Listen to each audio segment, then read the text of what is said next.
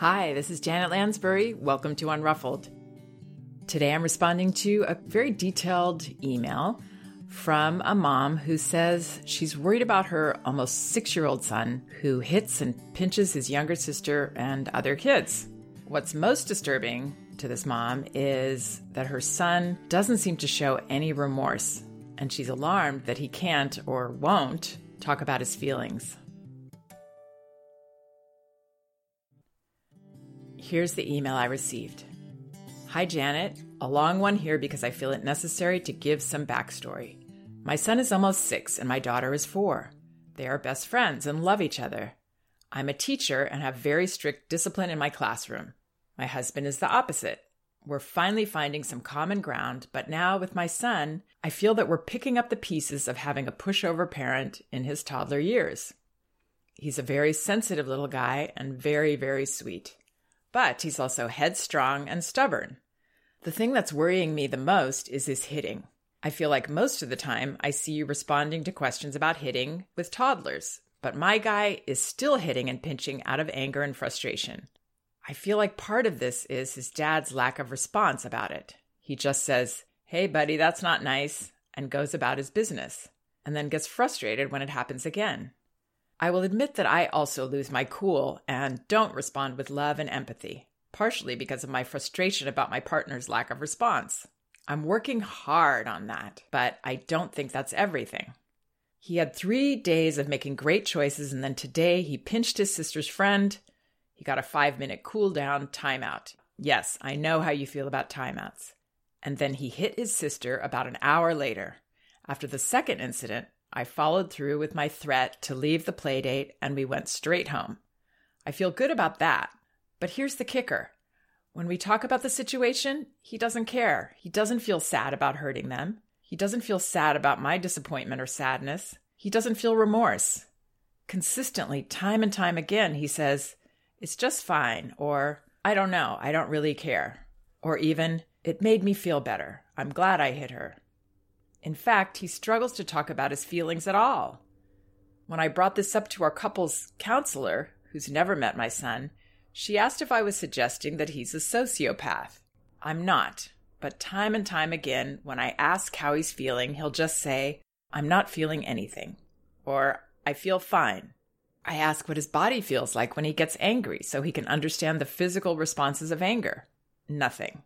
When he's sad, he just shuts down and won't talk to me. I don't know how to curtail the anger and hitting when he won't acknowledge any feelings. Please, how do I foster empathy in these moments when following his impulses makes him feel better? How do I get him to see that hitting will only end badly for him in the long run? I can't possibly catch him before it happens because he reacts so quickly. How do I get him to talk about his feelings? And at what point should I be worried that an almost 6-year-old doesn't talk about his feelings? Thank you so much for your time, Janet. Listening to your podcasts always makes me feel like I can be the mom I truly want to be. And by the way, parenting is so much harder than teaching. Okay, I want to start out by going to the end of this note. This mother's concerned that her child doesn't have remorse. What's clear to me reading this is that this isn't about remorse or his lack of empathy. It's about him being in a defensive posture. The responses that she mentions, "It's just fine," or "I don't know, I don't really care." He doesn't feel safe to open up and share himself. He's in a defensive mode. He feels attacked. He feels judged. He feels misunderstood. And he probably has some shame inside because that's the result of feeling blamed and not understood. So I'm not saying this to make this parent feel guilty or bad. I'm just saying what I see here that could lead this parent to perceive her son in a very scary way. It's frightening to think that we have a child with no remorse, that actually thinks it feels good to hurt somebody else. That would be a really bad sign. So the first thing that I want to do here is help this parent shift that perspective. That's not what we're looking at here at all. We're looking at a scared, uncomfortable guy that's shutting down when he's confronted. How can we help him to open up and share about his feelings? He has to feel accepted first. He has to feel that emotional space and that unconditional acceptance coming from his parents to even get close to being able to articulate his feelings. I think we can all relate to this. I can certainly relate to this myself. An example I think I shared in the past is the way I feel when I make a mistake in my car. Let's say I cut somebody off, or maybe I didn't see them in that lane and I start to go in and then I see them at the last second. This happened to me recently with someone on a motorcycle. They were completely in my blind spot. I looked and I still didn't see them. And then I started to go into the lane and yikes, I felt terrible. But the person on the bike giving me a dirty look of anger didn't leave space for me to want to express an apology. It made me want to close off and hold on to myself. And I obviously felt misunderstood and blamed. Another example, we have a dog that we adopted a little over a year ago, and he's a very sweet, sweet puppy. So excited to meet every person and every dog, but he's rather large. We were on this part of the beach one day where dogs are mostly allowed to be able to run. It was soon after we'd adopted him, so it was all very new to him. And he went running up to a toddler to say hello, and the toddler saw him and freaked out and started crying. And the grandmother was there of the child, and she was so angry with me. She was seething, and I could feel her anger. I wanted to apologize, but I couldn't right then.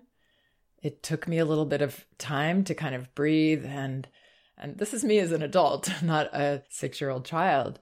It took me a moment to compose myself while she was berating me.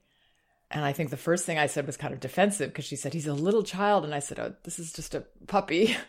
And he was just trying to say hi. And then it didn't go well from there. But I finally got it together to say, I'm really sorry. And then I saw her kind of nod and accept that and melt a little.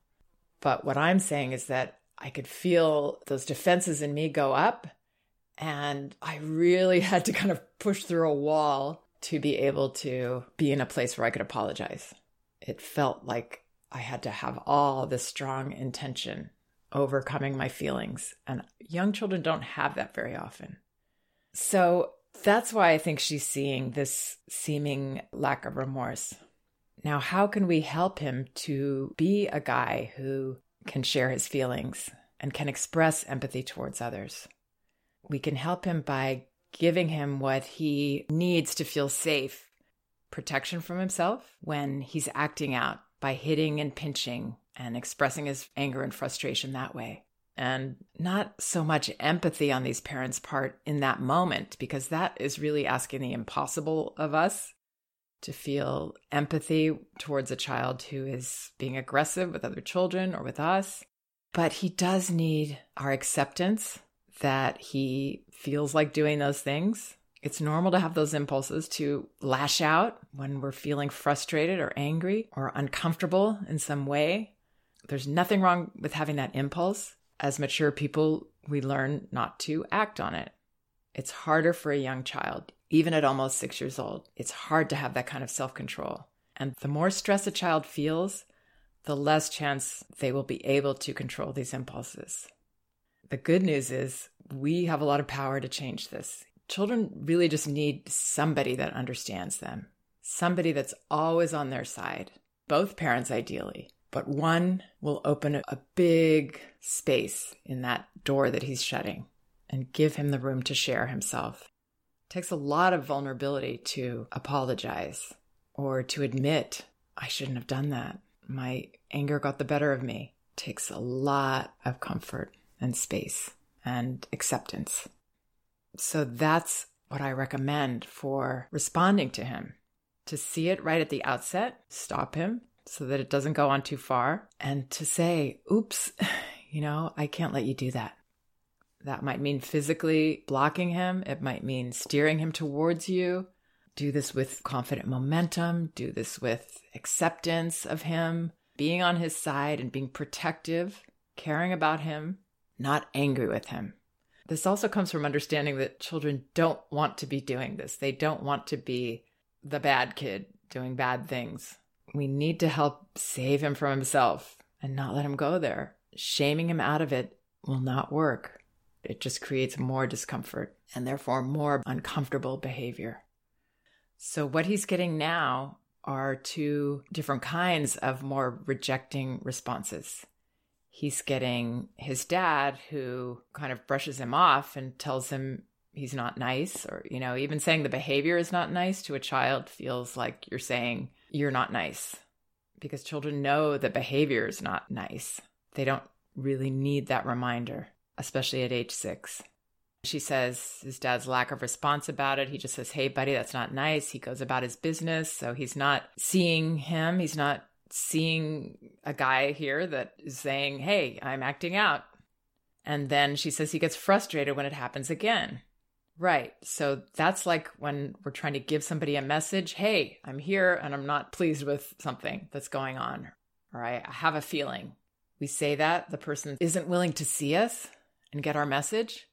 So we have to do it again, right? We have to say, hey, and sometimes we'll do it again in a stronger way or a different way. Hey, can you just see me? Can you notice me? What am I saying here? That's why it continues. And then getting the frustration from his dad is, again, kind of a rejecting response. You're just being a jerk. There's something wrong with you. Why are you acting that way? Shutting the door on him. Without meaning to, I realize, but that's how this feels to a child. He gets an angry door slam on him instead of an open door with curiosity. Hey, what's up? You're not supposed to do that. What's going on? You feel like hitting? Openness, curiosity, acceptance. Not letting him hit. You can have your hand up very effectively, blocking that, holding his wrist, whatever you need to do that's as minimal as possible to show you're on top of this. You're not intimidated by his feelings. Just that willingness to see him, to get his message, and to help protect him from himself and protect you from being hurt. So that's what would help from this dad, if he's willing to do that. And then from his mom, she says she admits she loses her cool and she doesn't respond with love and empathy. So those are the messages he's gotten. You're bad. There's something wrong with you. I don't like the way you're behaving. Slam the door. Again, I know these parents don't mean to be doing this at all, but then they want to be able to open that door and have him talk about it and feel remorse. He can't. It's impossible because they slammed the door. So he needs the same thing, ideally, from his mother as his father, that she sees him. She doesn't judge. Whoa, you're 6 years old now. You shouldn't be doing this anymore.